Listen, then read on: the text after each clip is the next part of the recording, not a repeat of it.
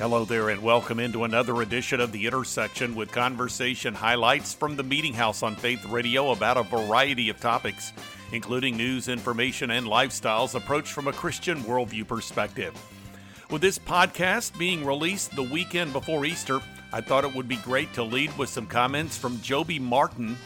He is a pastor whose congregation includes sports legend Tim Tebow and well-known Christian author Charles Martin. He discussed with me the significance of Christ's resurrection, and his comments are coming up. Then from Faith Radio Meeting House Media Central at the National Religious Broadcasters Convention in Nashville, it's Jason Sobel of Fusion Global, a rabbi who follows Christ, who discussed with me how we can see the presence of our Savior in the Old Testament.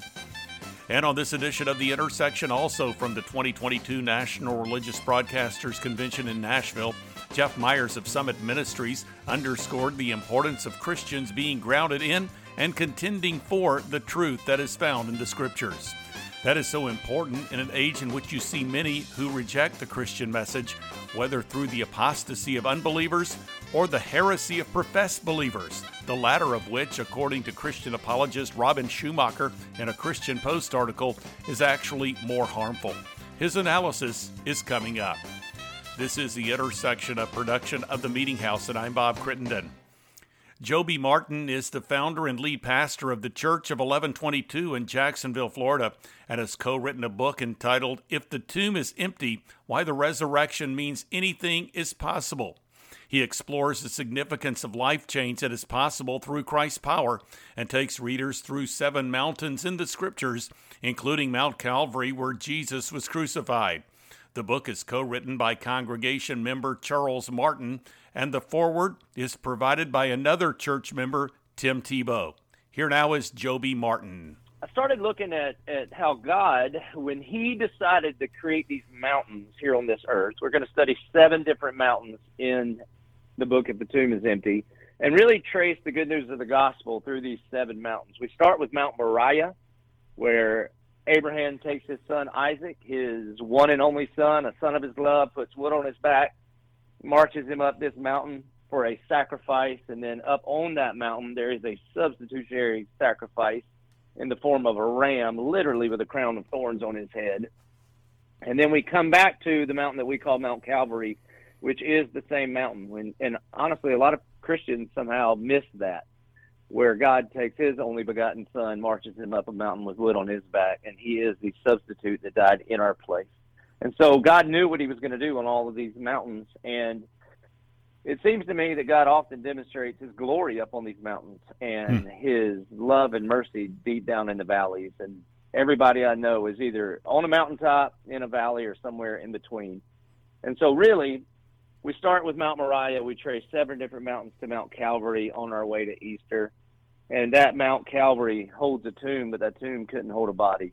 And that's what all of our faith is dependent upon, that moment that the Son of God came out of that grave and put death to death.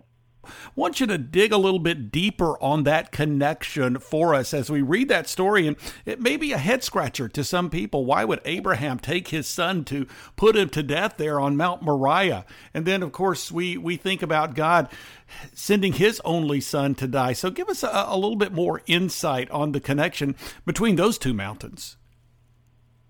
Well, look, I'm a Bible guy. I think the only way to understand the Scripture is to use the Scripture as commentary unto itself. And so the best way to see Mount Moriah is really in John chapter 3, when Jesus is talking to Nicodemus. This is what he's talking about. He meets with Nicodemus. Nicodemus is like, surely you're from God because you couldn't do these miracles. And then Jesus jumps straight top shelf theology. He says, you got to be born again. He goes straight over Nicodemus' head. He's like, how is that even possible? Do I re-enter my mother a second time? And Jesus is like, you're supposed to be a teacher of the law, and you don't understand these things. And so then Jesus uses these rabbinical tricks or techniques. And one, he refers to Moses lifting up the serpent. And then when he gives the most famous Christian verse, for God so loved the world that he gave his only begotten son, that whosoever would believe in him, it would not perish but have everlasting life. as a Pharisee, Nicodemus would know that Jesus is referring back to a story or an event that Nicodemus knew very, very well, and that is of Abraham and Isaac. In Greek, it's called protologos, or first words. And as a Pharisee, the amount of study that Nicodemus did in the scriptures, he would know that the very first time the Bible ever referred to a father's love for a son was Abraham's love for Isaac. And then I believe that all of these connections began to go off for Nicodemus.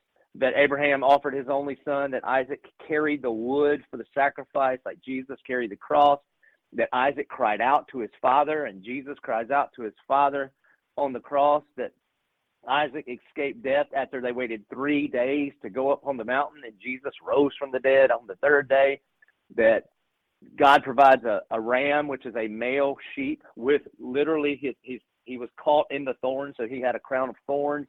And it just goes on and on and on and on, that everything in the scriptures from the very beginning to the very end is pointing to the gospel of Jesus Christ, the life, death, and resurrection of Jesus. Joe B. Martin here on The Intersection. You can find out more online at coe22.com. Well, next up on this edition of the Intersection podcast, it's Messianic Rabbi Jason Sobel. He is the founder of Fusion Global and visited Faith Radio Meeting House Media Central at the 2022 National Religious Broadcasters Convention in Nashville and discussed the presence of Jesus in the Old Testament as well as the significance of biblical feasts. Here now from that conversation is Jason Sobel now. When Jesus celebrated the Passover, all those elements were pointing to him. The unleavened bread, the matzah that he broke and said, "This is my body," without leaven, without sin, pierced, striped, bruised, broken. Those are the physical characteristics of the matzah. It's all points to him. And just like the blood on the doorposts of the homes in Egypt, God says, when I see the blood, I'll pass over. And we apply his blood to our lives by faith. God passes over and we go from death to life.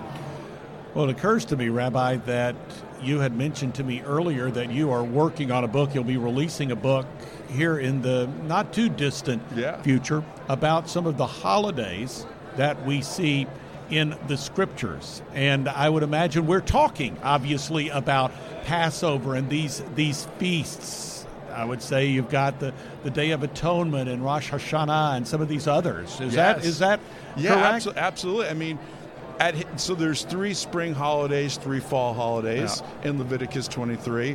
At his first coming, he fulfills the spring holidays. He dies as the Passover lamb. He actually rises from the dead. The resurrection is on a Jewish holiday, first fruits. If you had a good first fruits, it was a guarantee of a later greater harvest, because Jesus rose from the dead. He's the first fruits of the dead, as Paul writes, guarantee we're going to rise. He poured out his Spirit on Pentecost. The same day the Spirit was poured out in Acts chapter 2 is the same day the 10 Commandments were given on Mount Sinai. Wow. And then you have the fall. Then you have the fall. So there's no holidays in the months in the summer. That's kind of been the period we're living in prophetically between the first coming and the second coming. Rosh Hashanah, the Feast of Trumpets, the blowing of the shofar, that's God's regathering the church to himself at the final blast of the trumpet that Paul speaks of. It's the regathering that he promises of Israel. And then it's Yom Kippur, the Day of Atonement, which is salvation. All Israel and the nations will believe in. Sukkot is the establishment of the kingdom of God on earth as it is in heaven, the Feast of Tabernacles. Rabbi Jason Sobel joining us today here on the Meeting House on Faith Radio from Fusion Global here at the 2022 National Religious Broadcasters Convention in Nashville. Well, you released a book, I believe it was early last year, in the spring, called Mysteries of the Messiah, Unveiling Divine Connections from Genesis to Today. And I sense that we've probably been covering some of that material so far in our conversation. So give us some insight, if you would, as far as some of the material that you really wanted to integrate into this book. Yeah, I mean, one of the key things is to understand Jesus as the greater than Moses. The Messiah was going to be a greater than Moses. So that's one of the things the Gospels are trying to continually show. So Why is the first miracle Jesus did the turning the water into wine? What's the first miracle Moses did? He turned the water into blood. But Jesus doesn't come to bring death. He came to bring life that we might have it more abundantly. What's the sign of the kingdom? It's the new wine. Moses brought manna from heaven.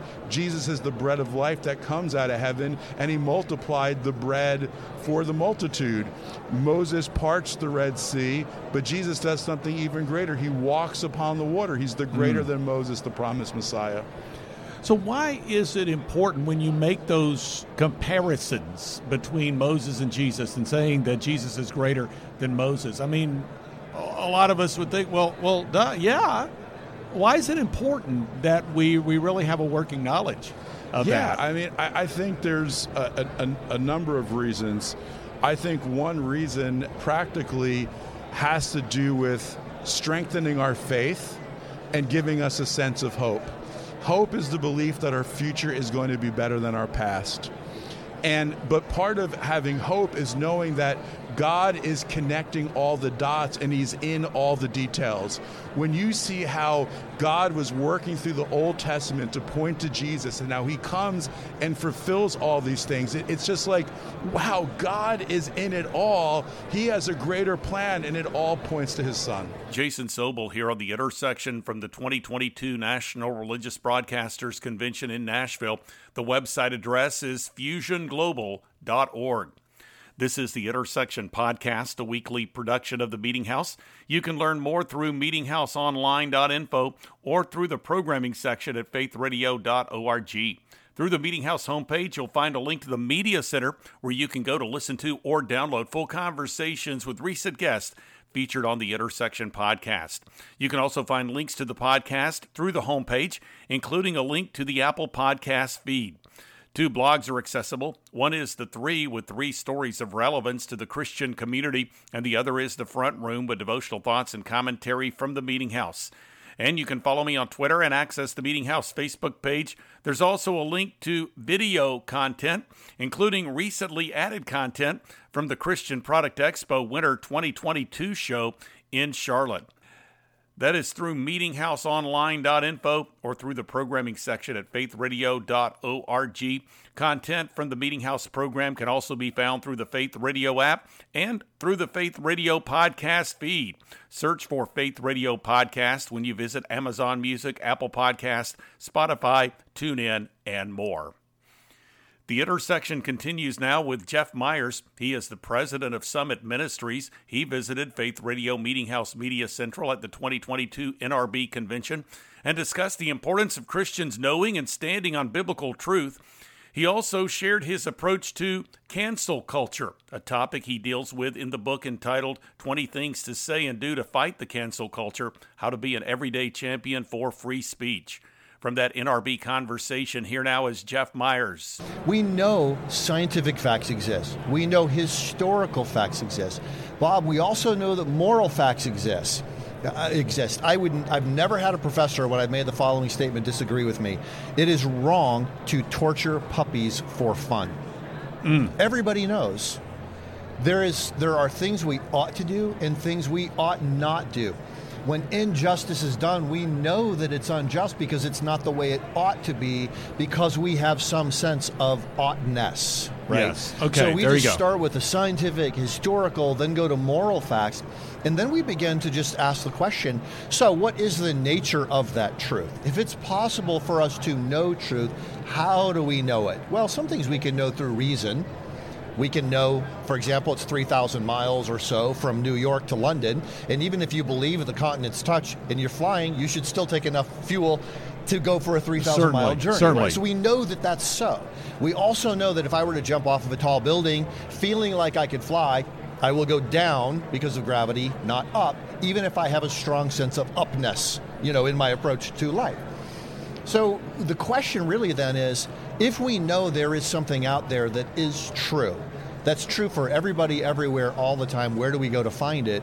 And we have to go beyond reason to revelation. And that's where the biblical worldview comes into play. So I don't often get that long to explain it, but that's sort of the approach. That was good. Yeah, very good. Because I think we do need to be convinced, we need to be convicted in our own hearts that the Bible is true. The principles that we find that God has given us in order to guide our lives, that they are true. And if we believe that they are true, then that is going to produce action in our lives that's consistent with that truth. Yeah, and there are a lot of ways that you can know that the Bible is true. You can first of all look at its external verification. You can look at the fact that it's internally reliable. It has been transmitted accurately through time. We can see that what the Bible says happened.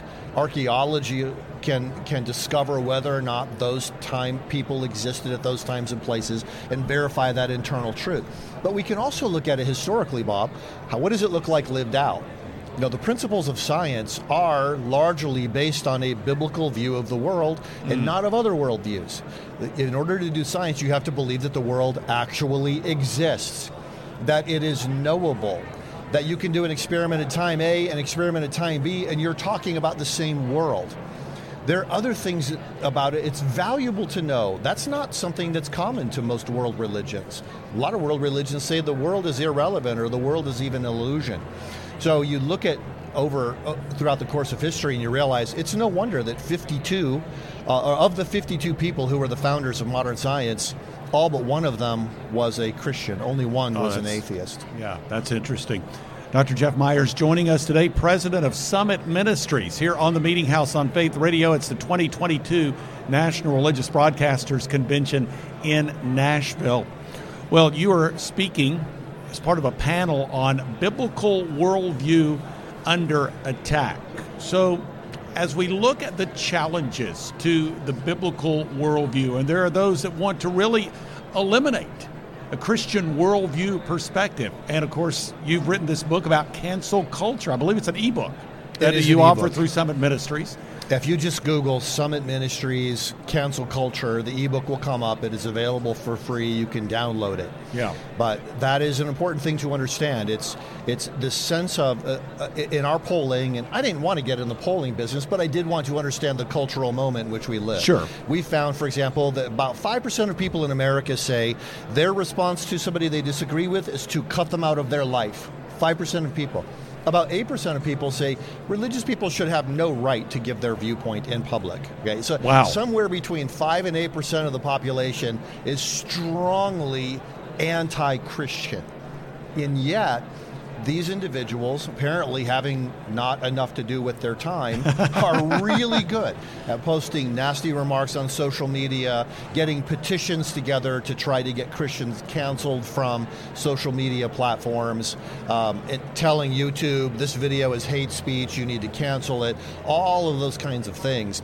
So it's a very small percentage of the population, very cranky percentage of the population, but one that Christians are very much afraid of, and they shouldn't be. Jeff Myers here on The Intersection from NRB 2022. You can find out more by going to summit.org. Next up on this edition of The Intersection podcast, it's Christian apologist Robin Schumacher, exclusive columnist for The Christian Post. In a conversation he and I had, he highlighted material from several columns centered on the book of Jude, in which he highlighted apostasy and heresy and differentiated truth from error. Here now from that conversation is Robin Schumacher. When you're talking about apostasy, if you look up the actual Greek terminology, you're looking at something that means an abandonment, a walking away from, that type of thing. And that does differ quite a bit from heresy, which, if you look up that particular Greek term, it's going to talk about causing divisions, factions, teaching that deviates from the foundational norms of a particular faith. And from a spiritual warning perspective, with apostasy, we're told that's going to happen and not to be surprised. As an example, if you look at Jesus' parable of the sower who was sowing seed, you have 4 different types of ground that it hits. 2 of the 4 are describing people who seem to be believers and yet abandon the faith in some form or fashion. It's sobering to realize that only 25% of the seed that Jesus talks about in that parable actually produce fruit and are true believers. But again, we're told that that's going to happen, and that doesn't do so much spiritual damage and bring a danger, if you will, to the church like heresy. Because with heresy, again, what you've got are teachings that are brought into the church that are, again, deviating and combating the actual truth of God's Word. And when you look at the New Testament in particular, 26 out of 27 books of the New Testament warn against heresy, warn against false teaching. And the reason for that is very simple. Eternity is a heck of a long time to be wrong. And none of us want to be wrong when it comes to salvation, our relationship with God, and so on. And so I think those are the distinctions between apostasy and heresy, and why heresy in reality is much more dangerous to the church than apostasy. And I want you to draw the distinction, if you would, or actually to explore some of the similarities between the church in the day of Jude, when that New Testament book was written, and what we're seeing in the church today. Yeah, so if you're talking about the particular set of heresy that Jude was combating, most scholars will tell you that he was addressing the teaching of what is called Gnosticism. The term Gnostic or Gnosis just basically means to know, but what you're looking at here is, again, a second century belief system that had a complete perverted view of the creation of the universe and what have you. Their thinking was that this lesser God created all the physical things that we know about ourselves, the world, and what have you. And they believed that all matter, all physical aspects of life are bad. That was a mistake. And all spirit is good. And so they began to teach that it didn't really matter what you did with your body. Any types of immorality or whatever you used to do, you would do with your body, didn't matter. Didn't affect your eternal standing with the Creator whatsoever. You could sin to whatever degree you would like inside, your body, and you would be just fine. And I think that's what Jude is talking about when he begins to talk about how these people are ungodly. They turn the grace of God into license. In other words, since I'm saved, it doesn't matter what I do. And in a very real ways, the Bible talks about, they deny Jesus. And Paul talks about how people by their very deeds deny Christ. That's the fruit that you produce, will show who you really are. So I think that's what was going on back then. And in today, you see a lot of the same type of thinking. I mean, again, look at a lot of the church failures, look at a lot of the practices or what have you. When it comes to God's moral code, those are kind of sloughed off. They're not really thought of as something that is absolutely critical and important to obey. And a lot of the fake teachers that will come into the churches or what have you, sooner or later their true colors begin to emerge. And you either see a compellingness toward greed, physical wealth, or things along those lines, and again, physical immorality that sooner or later comes to light. Robin Schumacher here on The Intersection. You can find him at ChristianPost.com. Just search for Robin Schumacher. That is spelled SCHUMACHER. We're nearing the end of this week's edition of the Intersection Podcast, a weekly production of the Meeting House. You can learn more through meetinghousеonline.info or by going to the programming section at faithradio.org. Through the Meeting House homepage, you will find a link to the Media Center, the place you can go to listen to or download full conversations with recent guests featured on the Intersection Podcast and the Meeting House radio program. You can also find links to the Intersection Podcast, to the Media Center, as well as the Apple Podcast feed. 2 blogs are accessible. One is The 3, with 3 stories of relevance to the Christian community. And there's The Front Room, with devotional thoughts and commentary from the Meeting House. You can also follow me on Twitter and access the Meeting House Facebook page. Plus, you can get connected to video content. Again, that website address is meetinghouseonline.info, or you can go to the programming section at faithradio.org and find a link to the Meeting House homepage. Well, thanks for joining me for this edition of the Intersection Podcast. I'm Bob Crittenden.